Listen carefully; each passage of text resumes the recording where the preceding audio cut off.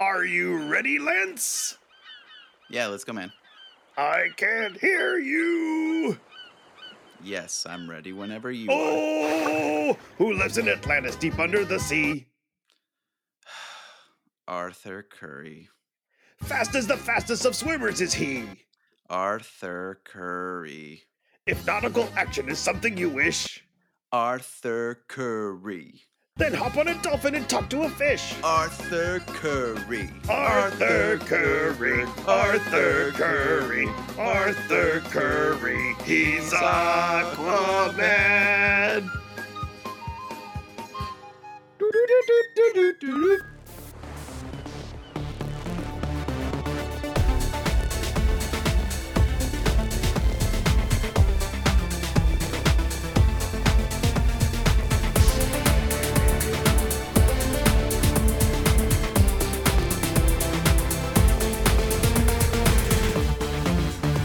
Welcome to Comic Book Keepers, where we talk about comic book characters, their history, and their impact on our lives. I'm Chris. And I'm Lance. And today we're talking about Aquaman. We're going deep into the ocean to explore the history behind this character. And there's a lot of stuff I had no clue whatsoever about. I'm glad we finally get a chance to tackle one of the big seven, characters together. I know you've Right. talked about the Flash before. Yeah, we did Wally West for the Unite the Seven crossover event that we did years ago. At this point, we did 2 years ago. That's wild. But yeah, so we've been doing this podcast since 2020, and this is only the second true Justice League member that we've covered on the show.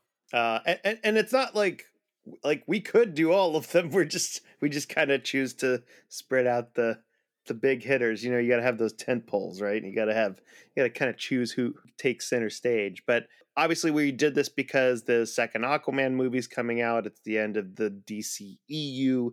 And we thought, hey, what better time to learn a little bit more about the resident master of the deep, Aquaman, specifically Arthur Curry. And we're going to get into who Arthur Curry is, his history, his comics history, and everything like that. So if you're listening for the first time, welcome to Comic Book Keepers, and give us a listen and let us know what you think on iTunes and all that good stuff.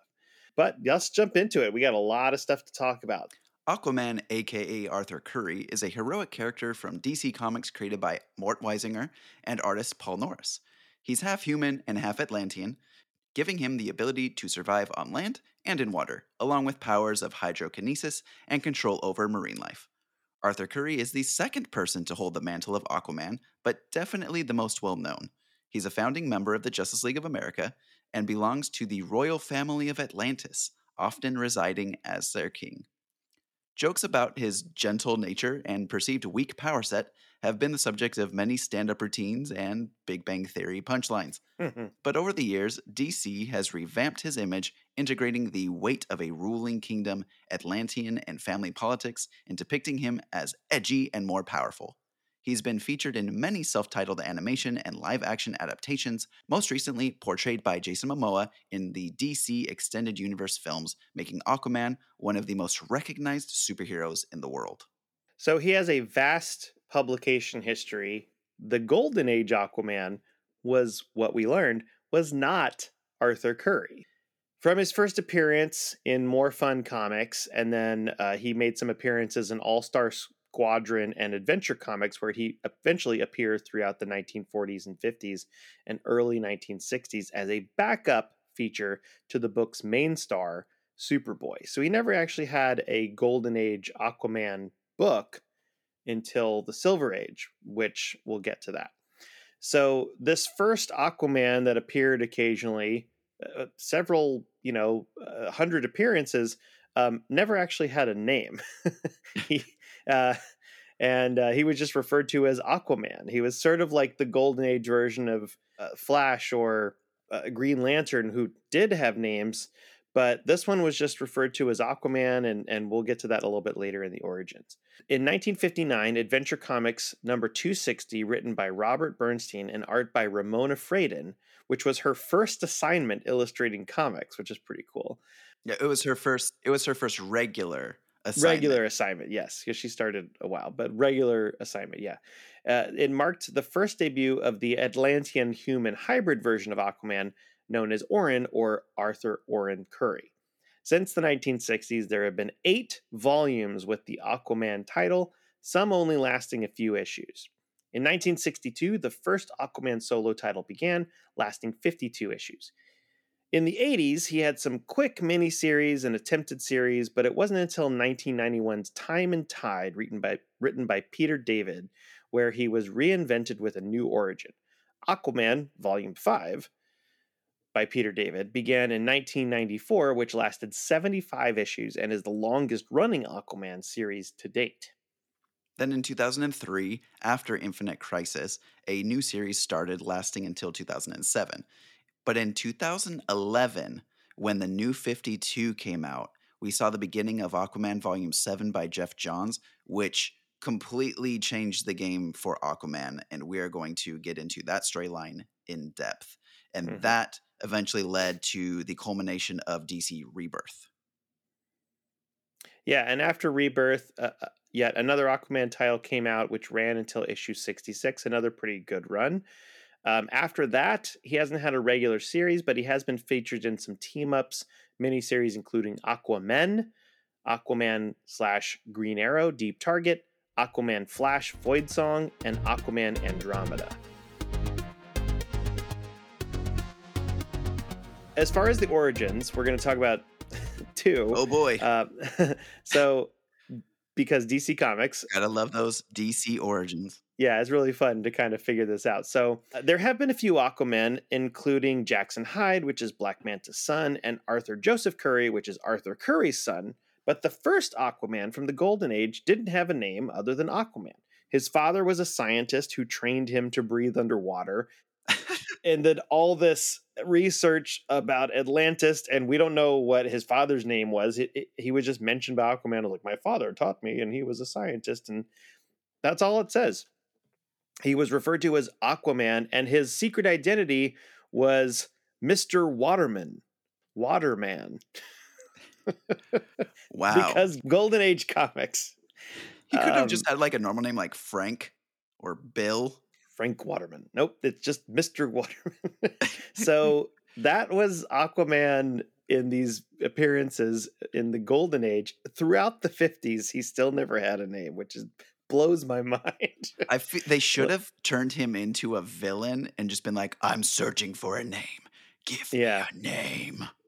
It's crazy to me that he never had a real name.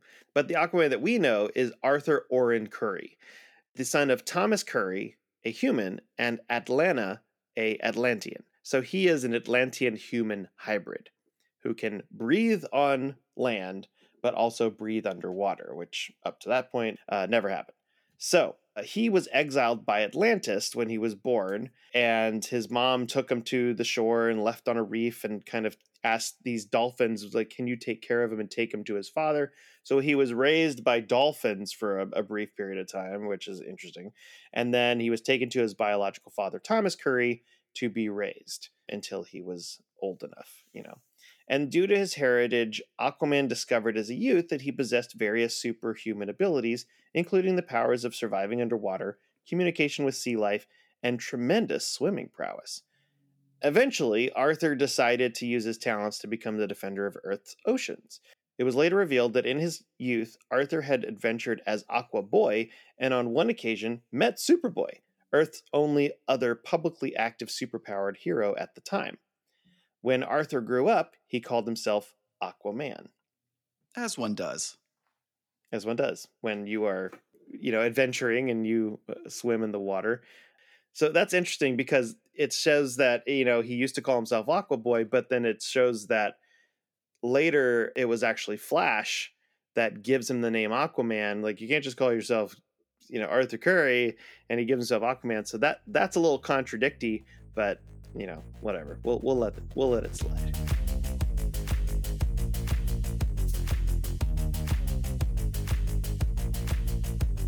Let's learn a little bit more about the character.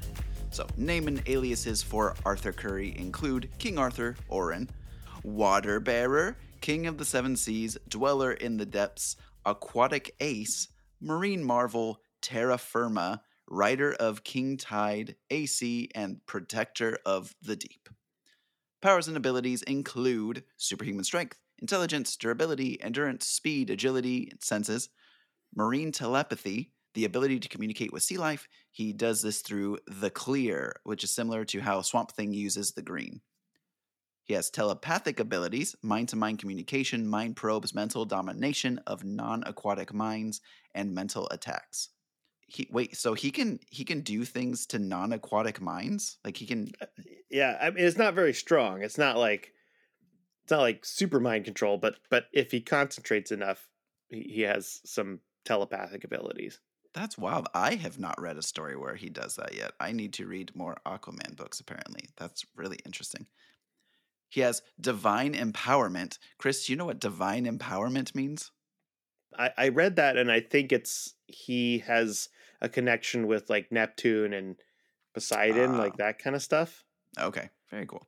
If you're meant to be a ruler of Atlantis, you have some sort of connection to the gods.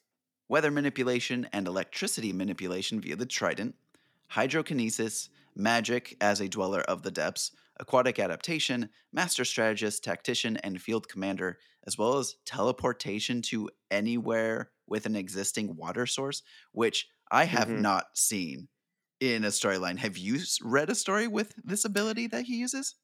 I haven't read that, although I did read something else that said that he had some abilities to kind of travel. And I'm wondering if that sort of is the clear thing where it's saying like he can kind of make himself sort of appear to be there, but maybe not like physically be there. So I don't know about that one. If anybody else knows, like let us know. Yeah, I have not read that one. Like Because that seems really powerful. Like yeah, teleportation through a boom That tube. Like that's like an Iceman ability. Like when Iceman became OP in comics, he could legitimately teleport to anywhere where there is a water source. It doesn't make any sense for Aquaman to be able to do it. I do think that kind of the boom tube aspect kind of makes sense if you were to make it like one of those channels, like an aquatic channel, like it just the water moves so fast he can get to other places very, very quickly. But I don't know about this teleportation thing. The internet might be lying to us, but I will say but another skill that he has is he is an expert diplomat. He is often like representing Atlantis in front of like councils and everything like that. So his negotiation skills as a leader of this, nation essentially is very, very skilled. You know, he's a good debater. how kingly. Hmm. His weakness is lack of water. He has to come in contact with water at least once an hour or else he can become extremely weak. He's usually in the possession of the Trident of Neptune, although he has had other weapons such as the Trident of Poseidon, a Black Lantern ring when he was dead, a cybernetic harpoon hand, good times, Justice League Unlimited, it's great, and the Water Bearer hand, which had various magical abilities like healing, farsight, negation of magic, retrocognition, past visions, molecular manipulation, and independent movement when separated. Affiliations for Aquaman include Justice League, Justice League International, the Aquaman family, the Atlantean royal family, Justice Society International, the Others, Justice League Europe, the White Lantern Corps, the All Star Squadron, and Justice League Task Force. Supporting characters include Mera, his wife, Tempest, or formerly known as Aqualad, Garth, Aqualad, Jackson Hyde, who is now known as Aquaman, he's sharing the title with, and a few other Aqualads, which we'll just kind of say like anyone who's named Aqualad is probably going to come into contact with Aquaman. Aqua Girl, of which there have also been Numerous. several, but we're going to say Tula is going to be is the main one. Stephen Shin, who is a scientist. Atlanta, that's not Atlanta, it's Atlanta, who is his She mother. lived in Atlanta, Georgia for a little bit. the trickily named, and I had to read this a few times, Porm With an M, people. with an M, Porm, who is a dolphin and the surrogate mother for Aquaman. That's hilarious. Porm. Thomas Curry, his human father. Nuidus Volko, who is the sort of person who trained him. He was played by Willem Dafoe in the movie that's Volko. Dolphin, not a dolphin, but there was a female character named Dolphin, and she was a romantic interest, but also kind of like not not quite Aquagirl, but she had white hair and had cutoffs for some reason. And yeah, that was during the 90s. She met him at Woodstock. Yeah, There's definitely been a girl named Dolphin at Woodstock. yeah, I'm sure. Erica Watson, who was a human friend from childhood, and I thought that was interesting because it kind of like, hey, I knew him when he was kind of just Arthur Curry. So yeah, that's interesting. And then he's had several animal friends, let's say, like just associates. His most famous are Topo, who is an octopus, who I saw. Okay, who I saw a toy today. I went with my son shopping, and we saw an Aquaman toy for the upcoming movie, and it's Aquaman, and there's Topo, and it references him. It's a little octopus. That's So amazing. it might be in the movie. I don't think he's going to be little in the movie. I think we're going to see a No. Kraken-sized Topo. And then Storm, who is his seahorse, his giant seahorse from the animated series. And also several Justice League members. You know, he's always teaming up with different Justice League members, especially Wonder Woman and Martian Manhunter, with the ones that he has the most connection with because they've kind of come from an outsider aspect. So those are the ones he kind of has a good connection with. Antagonists include Black Manta, Ocean Master, King Shark, Fisherman, Siren, The Trench, Nereus, who is Mara's former king that she was betrothed to. So, you know, there's going to be some Drama there. Geminray, Charybdis, Triton, Scavenger, Kordax, The Thirst, Thanatos, The Dead King, Coram Wrath, and the Eel. It should also be noted that Mara, for a brief time in the 90s, was also a villain. I think all these villains that end up being best friends or love interests. She was thought to be dead, and then she came back evil. Originally, Mara was sent to assassinate him, but that she fell for him, and then I think at some point she supposedly died, lost her memory, came back, tried to kill him, but then remembered her memory, and she was like, "Oh, okay, you're good." Good love Because story. comics. Because comics. Well, I think it's about time then we go Into the archives. for this Into the Archives. When we were initially doing our research, I did the research for the creators who made the first Aquaman. So this is the Golden Age creators of Aquaman, not necessarily the creators that introduced us to Arthur Curry's version. So again, Yes. that's going to be Robert Bernstein and Ramona Fradon. They also have other comic creations, so we are going to make it a point to do those characters in the future so we can really truly do a deep dive for them. Ramona Fradon seems like she had an incredible career, and I really want to know more about her. So we will definitely be doing a Metamorpho episode in the future because Yeah. she co-created Metamorpho. That's so cool. Yeah. Shout out to them. But these are the creators of Aquaman, just Aquaman.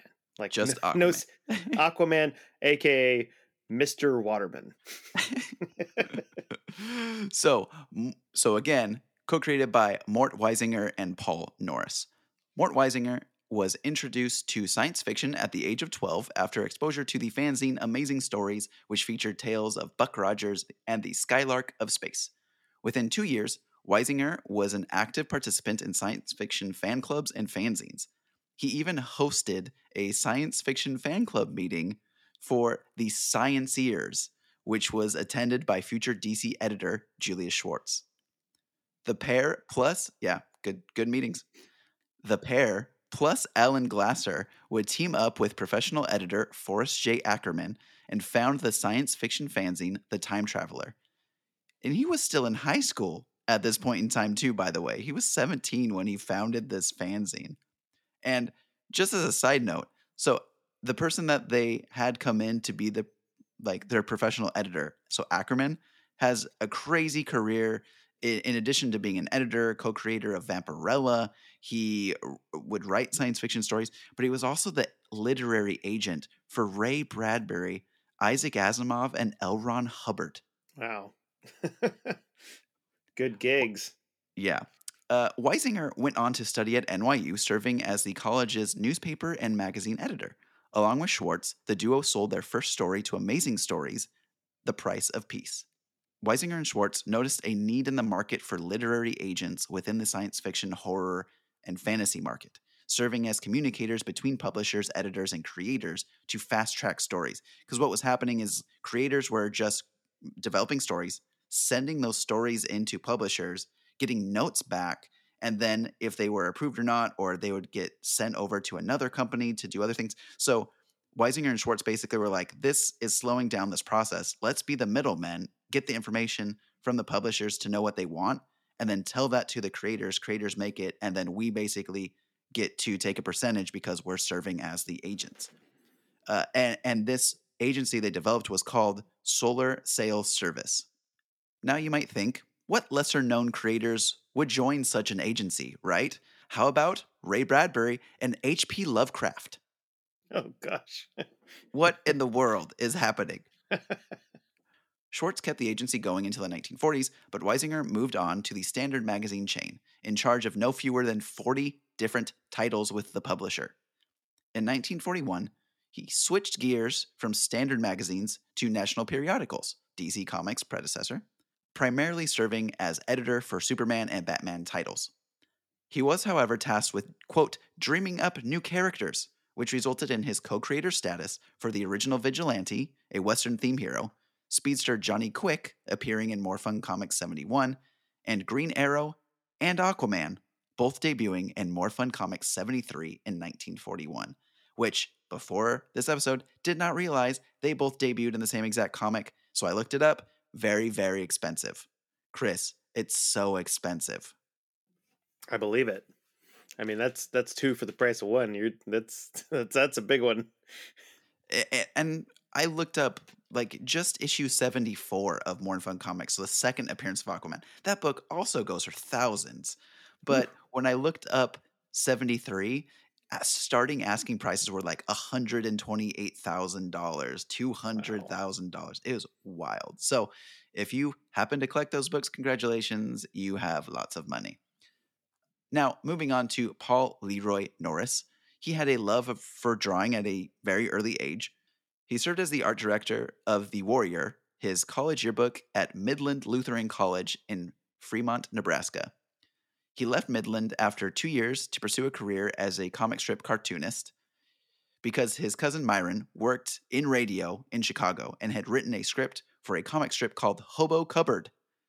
He sold it to a syndicate in Ohio, for which Norris would illustrate the series.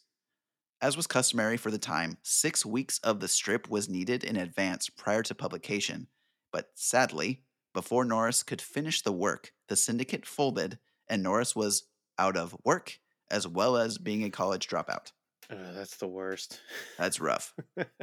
Now, he got back on his feet quickly. Norris landed a job for an electric motor assembly plant in Dayton, Ohio, where he also enrolled at Dayton Art Institute. He went on to become an illustrator and cartoonist for the Dayton Daily News. In 1940, Norris moved to New York City and created the features Power Nelson Future Man and Yank and Doodle for the comic book publisher Prize Publications. Yank and Doodle, don't know if that's going to get through editors nowadays. Very patriotic, though. It is very patriotic.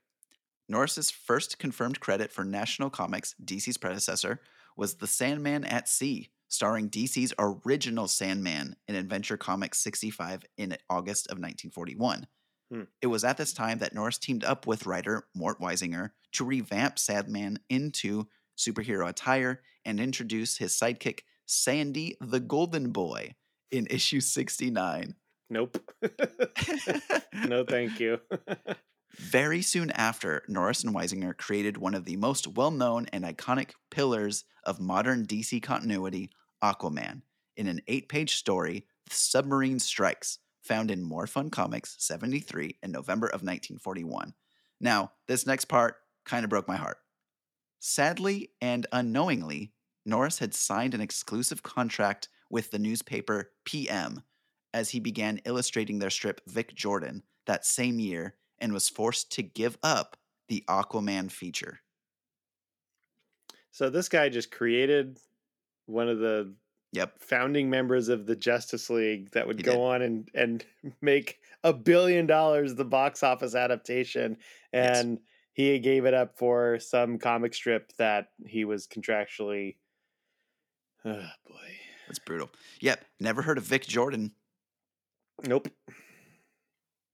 Sad times. But, legacy lives Well, on. We're talking about him here. yeah. Shout out to Paul Norris Yeah, sorry, Paul. for drawing that first version of Aquaman, Yeah, that's brutal. and thank you. Yes, thank you. All right, Chris, let's get into the poll list, the reading suggestions. We have a lot of good ones. I've talked too much. It's time for you to talk. For sure. Well, of course, with such a profound run in the New 52, I think we both have some Aquaman from Jeff Johns. We do. And mine takes place a little bit past yours, but it's the Throne of Atlantis storyline. So, written by Jeff Johns, art by Pete Woods, Paul Pelletier, and Ivan Reese in 2011. That's not the first storyline that's in the New 52 Aquaman, but it's I think the third major one, but it definitely like has some things that set it up before that. But I just like that it brings in a lot of stuff from the Justice League, of him working with the Justice League to take on Ocean Master, and setting up Ocean Master as this formidable foe, and the Justice League battling not just the armies of Atlantis, but also the Trench, which is unleashed by another sort of mystery figure, which I won't spoil it, but just yeah, it's a nice kind of re-envisioning of all these different elements of Aquaman's history and characters and things like that.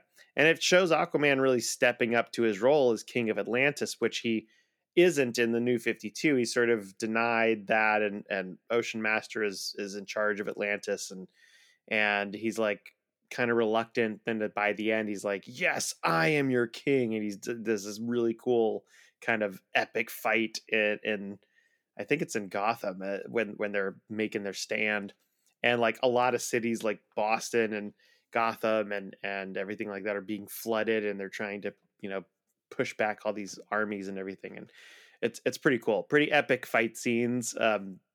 Setting up the Justice League, New 52 and everything, but yeah, really really cool stuff. I really liked reading that storyline. The artwork is great. New 52 is stellar, which is why I also have a story from that one. And it is the beginning of Aquaman's New 52 run. So this is Aquaman the Trench, which came out in 2011, written by Jeff Johns, art by Ivan Reese, inked by Joe Prado, colors by Rod Reese, and letters by Nick J. Napolitano. This is really a complete revamp of the character. And it holds a special place in my heart because this was one of the first trade paperbacks that my college roommate gave me when he found out that I enjoyed comics, but I wasn't actively reading them. Like I enjoyed the cartoon shows, the movies, everything, but I was not reading comics at the time. Yeah. And he is to blame for the massive amount of money I have spent on comic books now. And the same way regular guest Jeremy is to me, I am for this other person. So Yeah. the love-hate relationship there. With this version of Aquaman, it does a phenomenal job taking all of those jokes and concepts behind the character and throwing it into the dialogue of the story to where Aquaman has incredible strength that explains why he's living in the ocean. There's so much pressure, so you know why he is so strong. And he goes into a diner and he orders fish, and people are like, "You can't eat fish, you talk to fish." He's like, "I don't talk to fish." There's so many fun jokes throughout the storyline, but it gives you this really powerful story of why this is not a character that should be joked about because he is so formidable. And it completely changed my view of Aquaman because I thought this character was an absolute joke. The things I remembered as a kid was watching Super Friends and him riding a seahorse and just being so silly of a character. And no one wants to be Aquaman when you're playing with your friends. And the storyline completely changes that. And I cannot recommend this book enough. So Aquaman, The Trench, you really, if you want to read the entire Jeff Johns run of Aquaman, you will be doing yourself a favor because it is super, super fun read. My second one is actually a recent mini series, which is 2022. It's called Aquaman. It's written by Chuck Brown and Brandon Thomas, and art by Sam Basri, and colors by Adriano Lucas.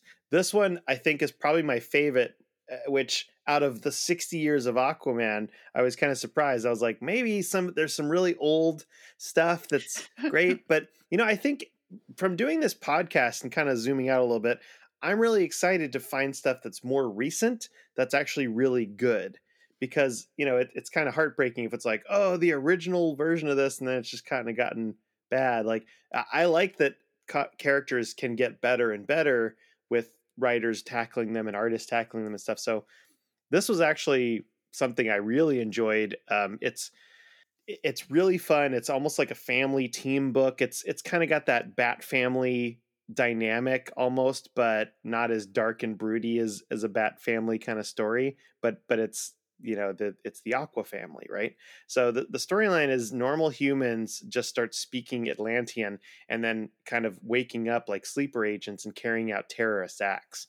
And Aquaman and Jackson Hyde, who's also Aquaman, he's kind of his protege, and also Black Manta, who has been a villain, but he's working with Aquaman in this story, are all working together to uncover some of these sleeper agents on the surface world. Really amazing art by Sam Basri. Really fun, dynamic, which is good for DC, and it kind of drew me in as well. And really great drama with some great family dynamics and a high stakes story. It of course features Mara and Garth and Tula and even Andy, who is Arthur and Mara's daughter. Little baby who has some fun moments when they're having like a little family meeting and they're all standing in a circle, and Aquaman's like, okay, do this. Uh, uh, Andy, Black Manta does not want to play with you right now. She's just like she's like, red, like reaching for Black Manta. It's really cute. This really feels like a fun story that they captured this fractured but fun functional team, and it has a new spin on Aquaman's place in the world. Sadly, it was only 6 issues and then it wrapped up, but it was really well done. I think it's a really fun read, and I hope that they revisit the Aquaman sort of dynamic of Jackson and Arthur Curry working together. And I liked seeing Black Manta as this kind of reluctant, like, okay, I'll help you, because they still bicker a lot and they like, I don't trust you, fish guy, and but there's a reason, because Jackson is Black Manta's son. So there's this kind of, I need to make sure you're taking care of my son kind of thing, which is really fun. Yeah, I absolutely want to read this storyline. It sounds like a blast. Jackson It's Hyde really is a good. great character too. Yeah. My final recommendation is also from 2022, and it's from the DC Black Label line, which is Aquaman Andromeda. So this was written by Ram V, art by Christian Ward, letters by Aditya Bidikar. It is honestly a story that has Aquaman on the periphery. It Hmm. really centers around this crew of ocean explorers that have been tasked with a secret mission to check out this vessel which has fallen from the stars. And it landed in the ocean, and they were brought out secretly by the government. So this is like a black ops mission. And they start to uncover what in the world this vessel is, and the secrets about the origins of Atlantis start coming into the story. It's really interesting, but again, like Aquaman is there, but he's far more of a myth and legend than being known as a hero among the people. Like certain groups of people know him, but this crew is like, you're real? Like it's like a grizzled, it's a Yeah. very much older grizzled Aquaman. The character design is phenomenal. Christian Ward absolutely crushed this. It really feels like the ocean is growing, like ocean life is growing on Aquaman. He feels very ethereal, and yeah, it's such an interesting story. It's only 3 issues, so very quick read, but strongly recommend this one too. It's a different type of Aquaman story, but I think with this range of stories that we've provided, you can get like a really good picture of how Aquaman has evolved over time. That reminds me of when we talked about Namor, and there's that story called The Depths, which is sort of like a Marvel Knights It's just uh, horror. alt- alternate. It's like horror, and Namor's kind of not really. He's just sort of seen in the background swimming by, and like he's kind of seen it. He doesn't talk much. He's just sort of like, ah.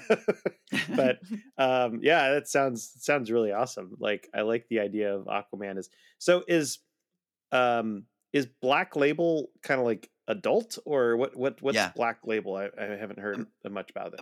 Imagine Black Label being like Vertigo now. It's Oh, like okay. they can be more adult with Black Label. So there's cursing, things aren't bleeped out. Okay. There can be more hyper violent, things like that. There's a Okay. lot of good Black Label books. Like Older Wonder Woman Dead audience. Earth. Wonder Woman Dead Earth is a Black Label book. Gotcha. All right. Yeah. Good to know. Yeah. I didn't know It, that. yeah. And the funny thing is we've over time changed it to where we only give one reading recommendation per like each in an episode. So the fact Hmm. that each of us gave two for Aquaman, I feel like says a lot for the character. Yeah. There's so much to choose from. I actually read more. I read a big chunk, like 20 issues of Peter David's 90s run.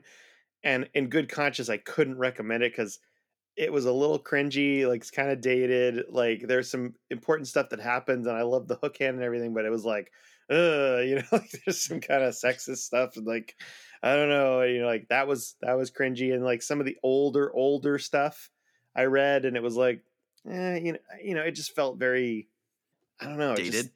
yeah, it was dated. It was just kind of bland, and it was very like, "Oh no, you're taking Mara. What are you going to do? I better go back to tell the council." And it's hard to read stuff like that sometimes, and even more so than I don't know, like than some of the stuff from that we've done from Marvel, where it's like, at least it's kind of the times. But some of the early Aquaman stuff I was reading was just like, I don't know if I can recommend this, but like, yeah, having the Jeff Johns New 52, I think that's a good one for like new readers because it encompasses a lot of just like who Aquaman is without having to know a lot of who he was in the past. And then some of those stories like Andromeda or Aquaman are really fun, like following up. It's like, okay, well, now you know some of these other characters and you can kind of get into some just really good storytelling. Well, let's move over to our Grail Find segment. Chris, I'm assuming you do not have an Aquaman Grail. Not for lack of wishing I did, but I don't have. I think I have maybe some appearances in some Justice League books. Again, I'm not the collector, so I'm gonna rely on you to have an amazing Aquaman Grail. So what do you have? Our patrons will know this earlier that I picked this book up recently Hmm. and I love it. It is Aquaman issue 35 from 1967. This is the first appearance of Black Manta. It is a Nice. book that I had been wanting ever since we covered this character way back when, and I found it for an incredible price. And even though it's the first appearance of Black Manta, obviously it's a super early copy of the Aquaman solo run. So from 1967. And I love it. I am very excited to have it in my collection. But Chris, there's not much else to say about that. So I kind of want to hear some random facts. Yes, random facts. Okay, a lot of stuff to talk about. So, Aquaman is interesting because you know how a lot of heroes will have secret layers or they'll have like Superman has the Fortress of Solitude, Batman has the Batcave. Aquaman likes to kick it in a wrecked fishing boat. Like that was his before he hangs out in Atlantis. He's just like, I like to chill out. I get a little anxiety. I'm going to go hang out in this old wrecked boat. And that was his thing for a long time. He would just kind of go, and I respect that. Like I like that he just kind of has this little quiet space that he goes to, and he's been known to like just hang out in an old shipwreck, which is fun. He has been shown to swim 10,000 feet per second or 6,816 miles per hour. Jeez, That's pretty fast. Like that's maybe pretty he freaking just fast. swims really fast, and that's how he gets there.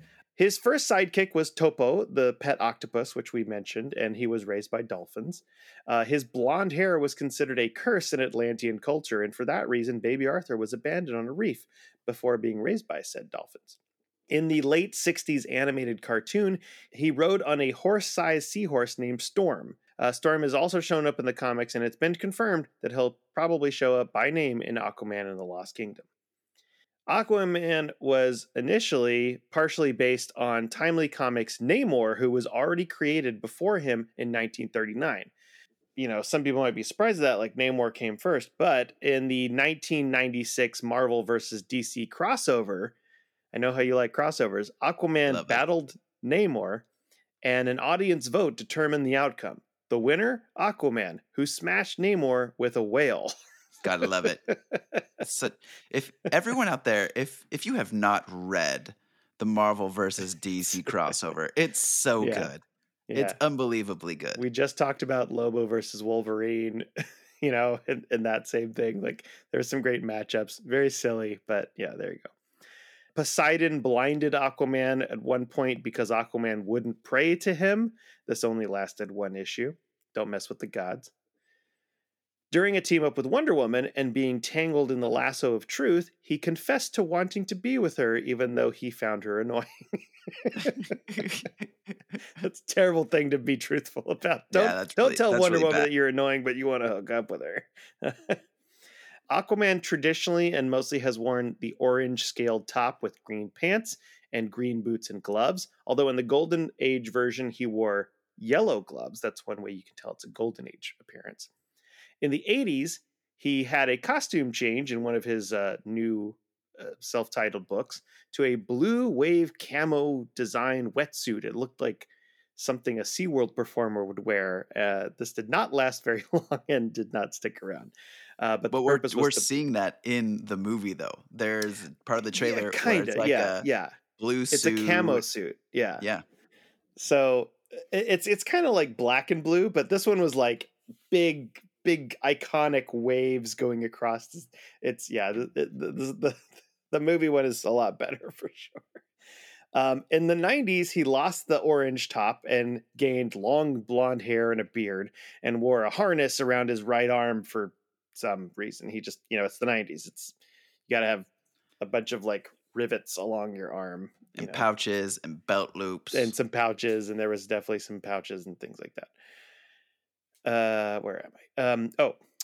Arthur Curry and Mara's relationship is a classic romance for comics. They were married in Aquaman number 18 in 1964, making it the first superhero wedding in comics when all the other heroes were just dating and, I have a girlfriend and that sort of thing. So I thought that was kind of fun. Now, I read that and I was like, well, wait, what about Sue Storm and Reed Richards, right? You'd think they were married, but they weren't married right away.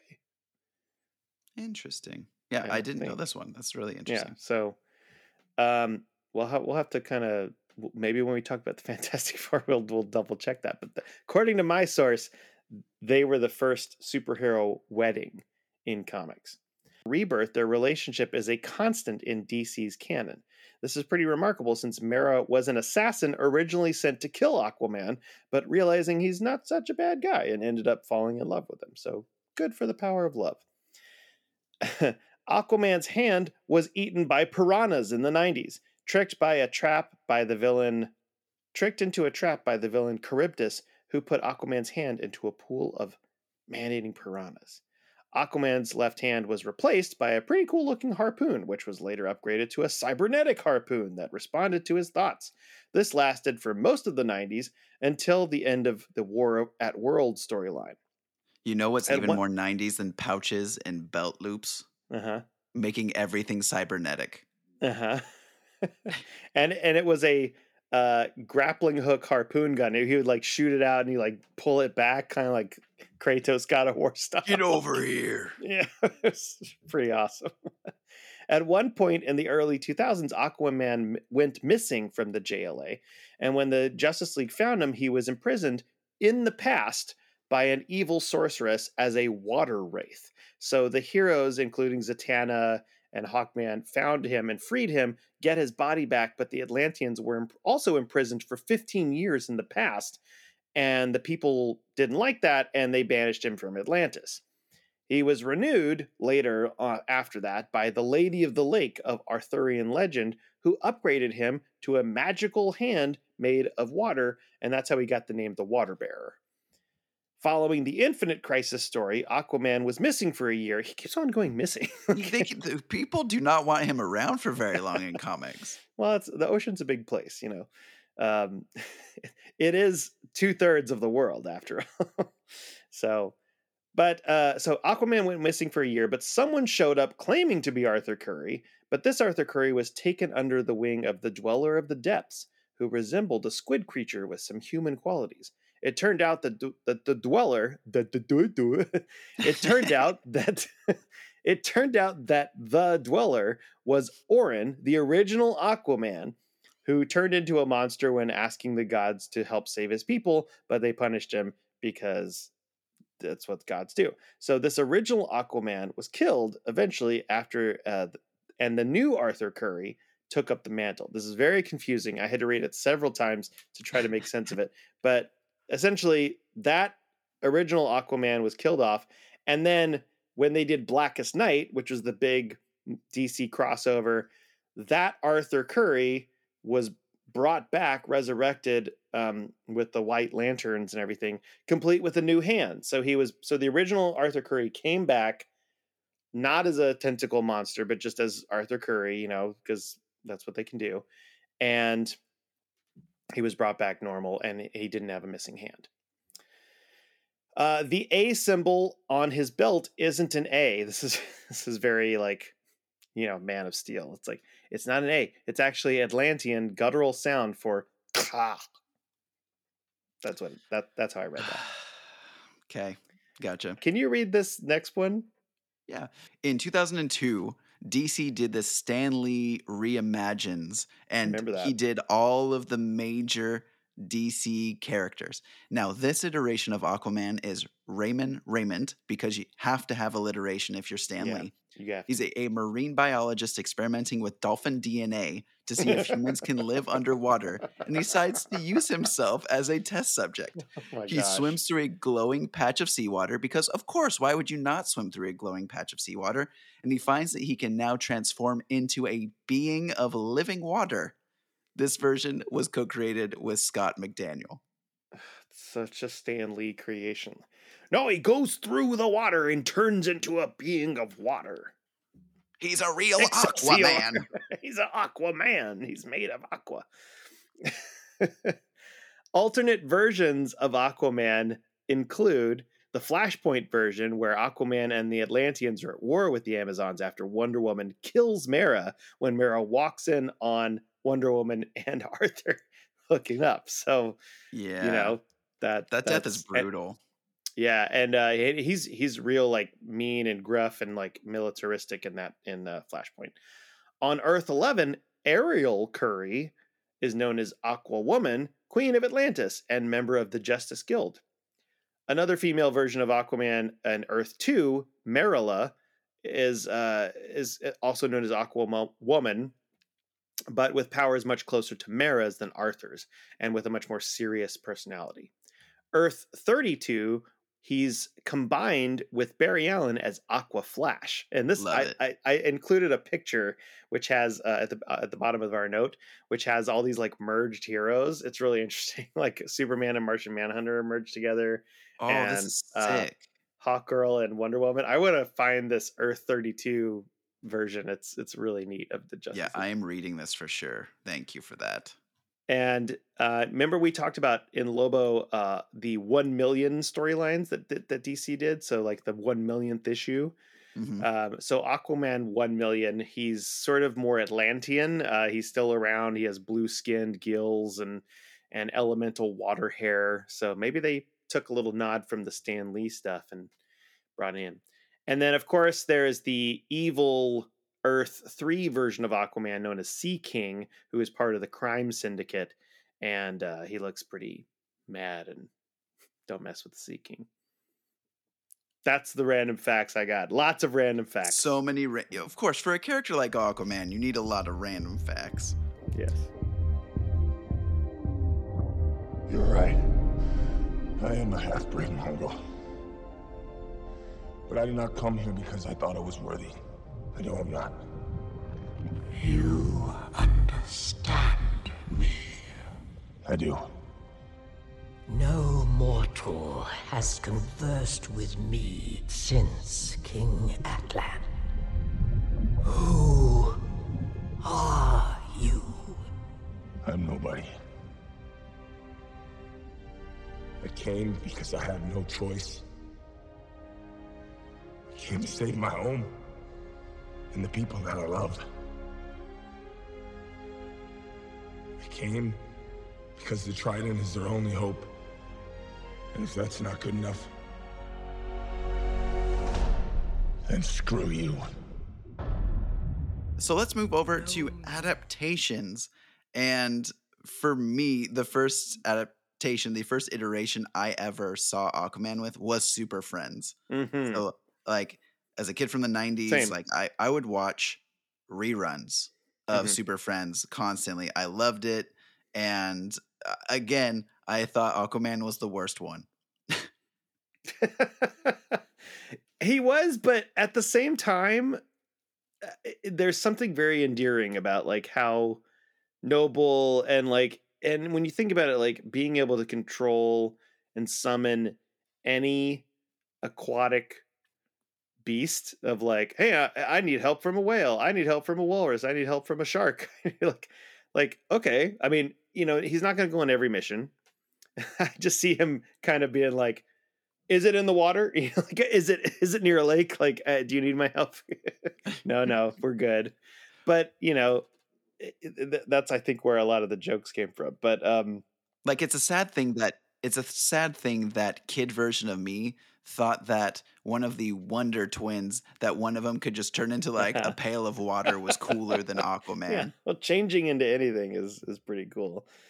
But yeah, Super Friends ran from 1972 to 1985, and he was a main character in the the whole run. Yeah. And the one little interesting thing I found out about that was he was often paired up with Wonder Woman and some of the adventures that they went on, which led fans of the show to believe there might have been a romance between the Amazon princess and the Atlantean king. Now, it's a cartoon. Of course, they're not going to get into that in 80s, late 70s, 80s version of this, but yeah, it's Super Friends. There was, however, Lance, a cartoon that ran from 1967 to 1970, which was called the Superman Aquaman Hour of Adventure. And this was from Filmation Animation Studios. And so the first half was often Superboy or Superman adventures. And then Aquaman had a half an hour adventures. And there were 36 30-minute episodes were produced. And it featured Aquaman, Aqualad, Mara, the Seahorse Storm, and Aqualad Seahorse Imp. And he also had a pet walrus named Tusky. Tusky the walrus. Yeah. Of course he did.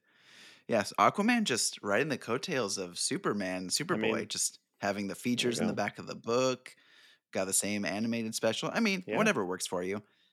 Probably the most iconic and probably well received animated adaptation is going to be Justice League and Justice Mhm. League Unlimited. This this both of these shows are peak animation for Yeah. DC in my opinion. Of course. I absolutely loved both of them. The really cool interpretations of the character, and this was where you got to see Aquaman lose his Yeah. hand and get the hook and just become this Not really epic the Super character. Friends Aquaman. And he was not in the Justice League No. proper. Like he was not part of the Seven. When we finally saw the episode with Aquaman and he had this long hair, and it's interesting that he was it's based on the 90s version, which was it's okay, but like but the Justice League and JLU version was so cool and he was so like and I was like, wow, this is a cool version of Aquaman. Yeah. Really, really It's pretty awesome. sweet. Yeah. I'll let you talk about the next one on here. Okay. I had to throw in a shout out to at least just the mention, and this isn't really like even an adaptation, but I like that they I think it was an interesting kind of early nod, which is in the show, the HBO show Entourage. And anybody that's watched Entourage know what I'm talking about. So in Entourage, the main character, in events before the show's continuity, he was cast as Aquaman in a movie that was fictionally directed by James Cameron. And that's how this guy is really famous. So it's a kind of fictional star and his entourage that hangs out with him and everything like that. And the show is kind of like, whatever, I mean, it's very broy, but but It is it's extremely interesting broy. because it's a big commentary about like how Hollywood works and everything. And there's even a whole thing about like, oh, is he going to do the second Aquaman, and he ends up not doing it, and they recast it, and it becomes a multi-million-dollar hit and whatever.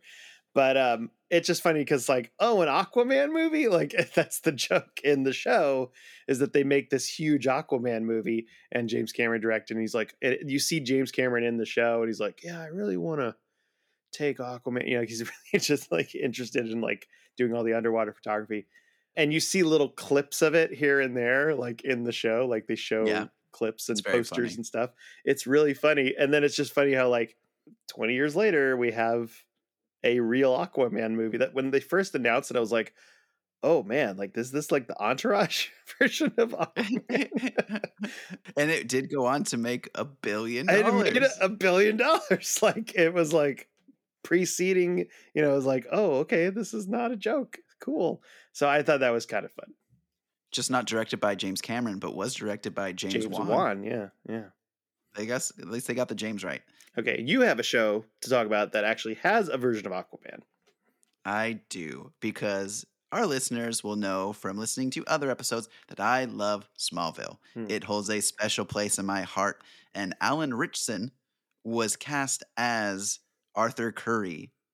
So the Aquaman of this team, they ended up developing a version of the Justice League in the show Smallville.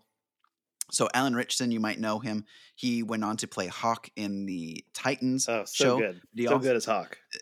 He is amazing. Hawk and Dove are the best parts of Titans. Yeah. Period. I love them. He was great. And you might also know Ritchson because he is the new Jack Reacher in the Amazon Prime series Reacher, which I hear is phenomenal, which I definitely want to check out. I haven't seen it, but he was also in Fast X. Yes. Mm-hmm. He's a character in that as well. So he's part of the Fast and the Furious. Right. But yeah, Ritchson was a fantastic Aquaman, really imposing presence. He's huge. The dude is massive. Mm-hmm. And he just played off of Tom Welling's Clark Kent so well in the series. I really loved his character, which is why it was so weird when WB wanted to move forward with an Aquaman series, but they didn't want it to be a spin-off. They wanted it to be its own thing. So they decided, oh, well, let's take the actor Justin Hartley, who played Green Arrow in Smallville, and make him Aquaman in this new show. We'll shoot a pilot to confuse the crap out of watchers. But then the pilot got killed. The series got killed because at that exact time, WB was merging over with CW. Yeah. And the person over at CW was like, I don't want any more of these superhero shows. And they killed the project. But then, of course, a few years later, they developed like 900 superhero shows. So that makes no sense. But there's a pilot. You can watch the pilot. They made a pilot movie, show. right? And aired it in Canada. Yeah. So you can find it. Yeah. It's still around. When it dropped, it like hit the top charts of like iTunes because you could like buy movies and shows through iTunes type of thing. Yeah. And so it topped the charts when it dropped. So really, really interesting. But yeah, gotta love Smallville. And then of course we have to mention Aquaman, the live action Aquaman, which dropped in 2018, as well as the upcoming Aquaman and the Lost Kingdom, which is the whole reason why we're even doing this episode, played by Jason Momoa as the titular character. I had a lot of fun with the first Aquaman movie. It has a lot of problems in my eyes, but there's a lot of very cool things as well. Namely, Black Manta. Black Manta's a beast. He's the best part of that movie. And we talked about Black Manta and how much we loved him in the Black Manta episode, which you should definitely listen to that episode of Comic Book Keepers. But so I feel like we should just talk about the Aquaman movie briefly. um, I initially was kind of like Jason Momoa like when I heard about this casting. And okay, aside from that, it's a fun movie. It's a very popcorn movie. James Wan did a lot of the Fast and the Furious movies, and it feels like Fast and the Furious with Aquaman. I mean, it just feels like Underwater. very underwater, like big spectacle, boom, boom, explosion. Don't think too hard. It's just go with it kind of thing. Like, this is not a, this is not a Silence of the Lambs kind of thinking man's movie. This is just like a, ooh, big explosions, big sea creatures go boom, like kind of movie. And that's kind of what Jason Momoa plays him as, is this kind of dude, Aquaman version. It's not who I would have cast, but it's a version of Aquaman, and I'm really curious if they ever do Aquaman again, if they're going to make him sort of like someone that actually looks like Aquaman from the comics with blonde hair. But Momoa did a fun job. Like, he had fun with the character. He really liked it. He made Aquaman somebody that was imposing and huge and Yeah. like not to be messed with. Like, you can't deny his presence, not just in Aquaman but also in Justice League. He was kind of one of those characters that was like, really, you dress like a bat, like calling things out, and that was an important type of character to have, I think, in that arrangement of characters. Like, somebody just lives like, this, I don't like this, or I'm calling you out, or whatever. Like it was I think it was an interesting casting. And but yeah, the movie is really fun. Like you said, not perfect. There were some bad things. What's your take on the So Aquaman movie? I really like Momoa's Aquaman. I have a lot of fun with it. Black Manta is great. I could care less. Like, I like the actor that plays Ocean Master. Patrick I Wilson. could not stand his line delivery. He was Yeah. so over the top. Like, everyone talked about the comic accurate suit for Ocean Master. I hated his helmet. It was just way too shiny. The CGI underwater did not look great a lot of the time, but it is a fun film. Like, I didn't go to that movie thinking it was going to be this high, like you mentioned, like this high level movie. It's just a popcorn movie, and it did its job. And it looks like the next one also is going to be a fun popcorn movie. Hopefully, I don't hate Ocean Master as much in this one. Yeah. But yeah, I am excited for the next one. And it's also the end of the DCEU, and we're going to see some stuff moving forward. And rumors are Jason Momoa is going to be playing Lobo in James Gunn's moving forward, which And I do like Jason that. Momoa is the perfect cast Yeah. for Lobo. So yeah, we'll see how things go with Aquaman and the Lost Kingdom coming out very soon. Mm-hmm. And of course, Momoa's Aquaman had a little cameo at the end of the Flash movie, which didn't make any The sense. worst. That was a horrible cameo. That was the worst post-credit scene. Yeah, that was ever. like, huh? Didn't make any That was sense. just bad. But he also was in a little cameo at the end of the Peacemaker show, which was better. Like, Which is so much better. It's hilarious. It was very funny, and you could tell he was just having fun with that.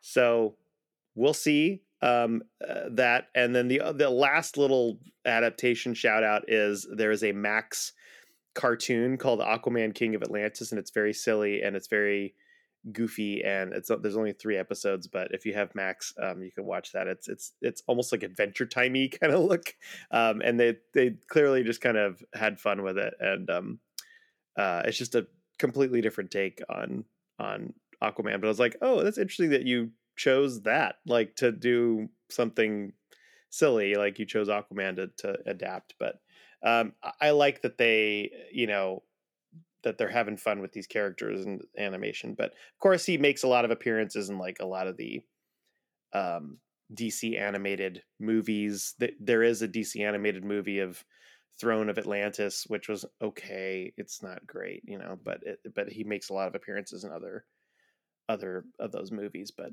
just nothing remarkable, I don't think. Well, we've talked a lot about Aquaman. I think it's time we go to our strangest segment. Each issue we do what nerds do best. We share our fever dream concepts for the comics that we love.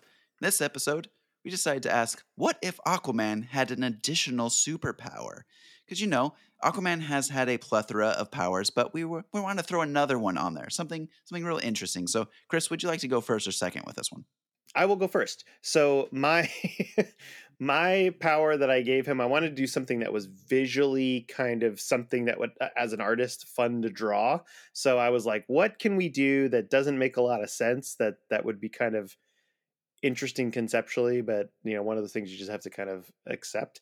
And so I'm going to call this hydromech armor, which is Love it. changing the density of the water around him. He can create this sort of hydro water kinetic suit of armor, and even in the form of an extended giant creature like a kaiju. So he's sort of inside of this big water armor, and even like take it on land. Like you can of course have this water kaiju mech in the water, and it's like this big padding of being able to fight bigger monsters and stuff, but also like being able to walk on land as this giant like water kaiju, and like just swinging stuff like when there's a big beast.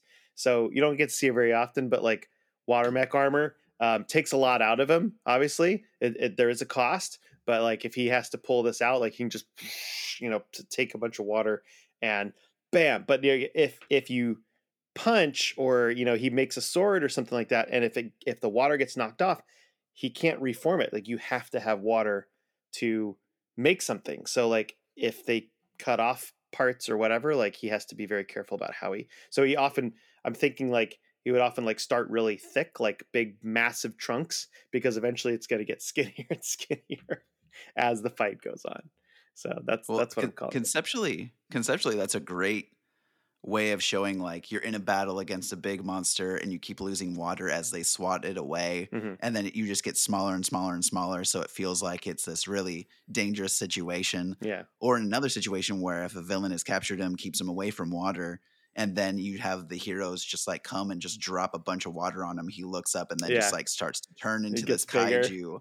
Yeah, like that's so cool. I love that. That's but amazing. I was also thinking like Pacific Rim, like so maybe at some point after it's introduced, like there would be something where Jackson or Garth could come in and they're sort of they're like in this thing together, and they split off and there's two of them, and then they come together and it's like blah, so like I just want to draw this stuff. I think that's amazing. Really fun. What'd you have? I'm down. So I like the idea of a version of scrying, so like oceanic scrying. Now this is going to be able to have Aquaman be able to perceive the sensory information from the perspective of any aquatic life that he chooses. So this is like if he needs to do like a recon mission, he can send in the tiniest little fish, or he can send in an octopus and be able to see everything that's really going on. And I want this ability to evolve over time. So rather than just scrying, I eventually want him to be able to warg into these oceanic creatures. So being able to enter the mind of a giant squid, or like the Kraken type of thing, and be able to control it. So rather than it just being instructions to see life to do a certain task, he is in the body. He is able to perceive their body as if it's his own. And I think that would also lead to some really interesting understandings of ocean life and what it means to be a human or an Atlantean, but then in this like humanoid body. But then how do you feel after having tentacles and being able to control them? Like does it make only having two arms more difficult to live after that sensation? And so he comes back in his like human body and he just starts waving his just like, what are you doing? I'm just give me a minute. Okay, I'm fine. Acclimating. So I think that would be a fun one though. So scrying, then to warging, and then being able to just jump into the body of any aquatic life would be really fun. You and I are both D&D players. It reminds me a lot of being a druid, like first having maybe find familiar, being able to see through an animal, but then eventually kind of leveling up to like, I'm a giant octopus, like turning your body into that. And I almost went with that. I almost went like, what if he could just become a thing? But I like the idea of him like using, like having a good relationship with the animals. He has to sort of consent, they have to be like, is it okay Right. if we have this relationship where I can be you for a bit, and there has to be this kind of symbiotic, like, hey, it's cool, like I'm gonna hook you up later, like I'll give you a bunch of fish you can eat or whatever. But I like that idea of like being able to take over stuff, and like, or even like multiple things, like what he's a Right. school of fish, and he is just in the consciousness of this you know pack of dolphins or whatever. Like, I think that'd be awesome. Yeah, I'm down. I like them both. Justice League, they're in an underwater mission, and they just look over at this shark, and they're like, Arthur, you good? And he's just like, ah. That's Aquaman. Not to be trifled with, Arthur Curry. Very powerful. Wow. So much love for Aquaman, and I think we both have gained a new respect for Aquaman that we didn't have before. I mean, we had already respect for him anyway, knowing how powerful he was, but now just so much more, and such a rich history. And I'm looking forward to this new movie and more stories that just expand on this amazing character as well. So hopefully you'll get a chance to check out some of the comics that we've mentioned, and we'll continue talking about Aquaman as his stories come up. So it's time to close the book on Aquaman, Arthur Curry. Until next time, this is Chris. And this is Lance. Reminding you to keep your friends close, but your comic books closer.